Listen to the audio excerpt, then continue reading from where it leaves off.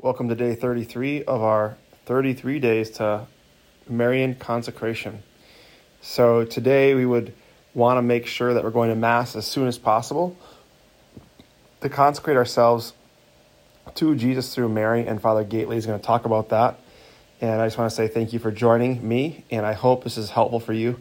And the goal is to redo this whole thing every year, and you can do it more than once, and you're called to invite other people to do it as well. You also want to make sure you feast. You do something to celebrate your Marian consecration. A lot of people, what they do is they get a miraculous medal.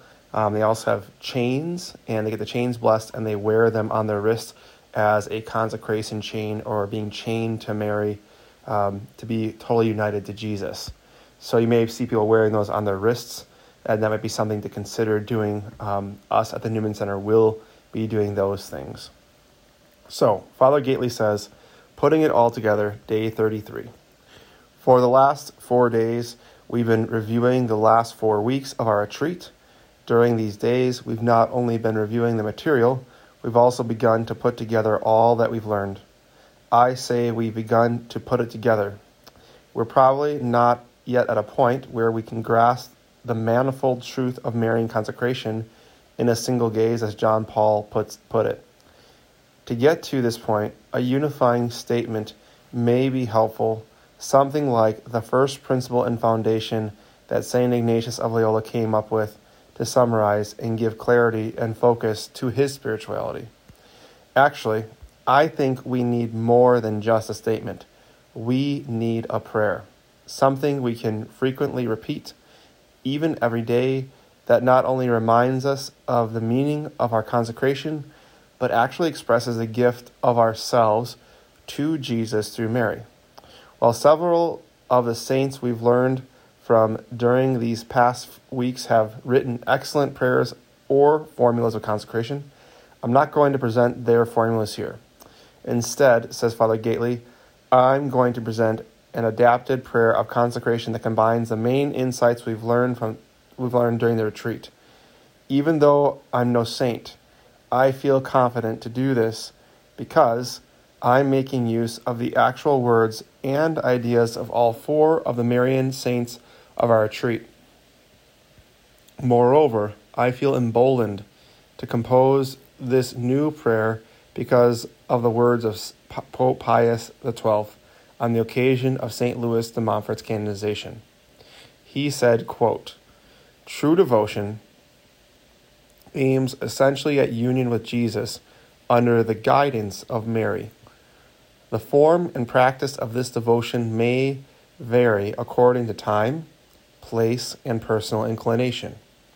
Within the bounds of sound and safe doctrine, of orthodoxy and dignity of worship, the Church leaves her children a just margin of liberty.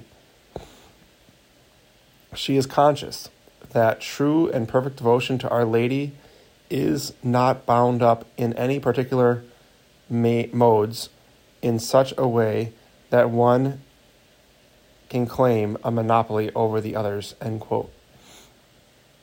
Inspired by these words and taking the liberty the Pope gives us, I offer the following updated prayer of consecration that aims to capture the essentials we've been learning during our retreat. Now, if it doesn't fit with your personal inclination, don't worry. You can always take the liberty to write down your own prayer or use the one written by saints.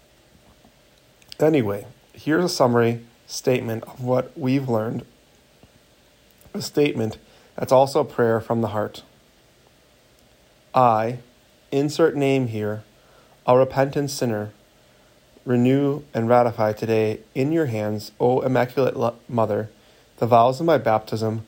I renounce Satan and resolve to follow Jesus Christ even more closely than before. Mary, I give you my heart. Please set it on fire with love for Jesus. Make it always attentive to his burning thirst for love and for souls. Keep my heart in your most pure heart, that I may love Jesus and the members of his body with your own perfect love.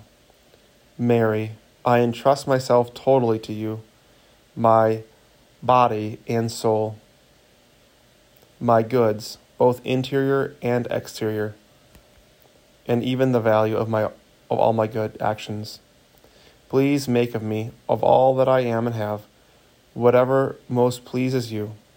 Let me be a fit instrument in your immaculate and merciful hands for bringing the greatest possible glory to God. If I fall, please lead me back to Jesus. Wash me in the blood and water that flow from his pierced side, and help me never to lose my trust in this fountain of love and mercy. With you, O Immaculate Mother, who always do the will of God, I unite myself to perfect consecration of Jesus as he offers himself in the Spirit to the Father for the life of the world. Amen. Tomorrow, you'll consecrate or reconsecrate yourself totally to Jesus through Mary, and that's great. To do this, you'll need a prayer of consecration, whether you use the one I just presented here, one from the saints, or one of your own making. I encourage you to meditate on its meaning. Such meditation of the prayer of consecration is a perfect preparation for Consecration Day. By the way, you might want to read ahead to the first section of tomorrow's reading entitled Before the Consecration. So as you prepare for your own consecration, let's encourage you to do your best to do the prayer after you receive communion at Mass. That is the important thing that I've been taught. And then also to do your best to get to confession within the next 7 days and tell the priest, I'm here to consecrate myself to Jesus through Mary. And then you can begin your prayer and your confession by saying, Bless me, Father, for it has been how many days since my last confession. I pray and hope this journey has been good for you.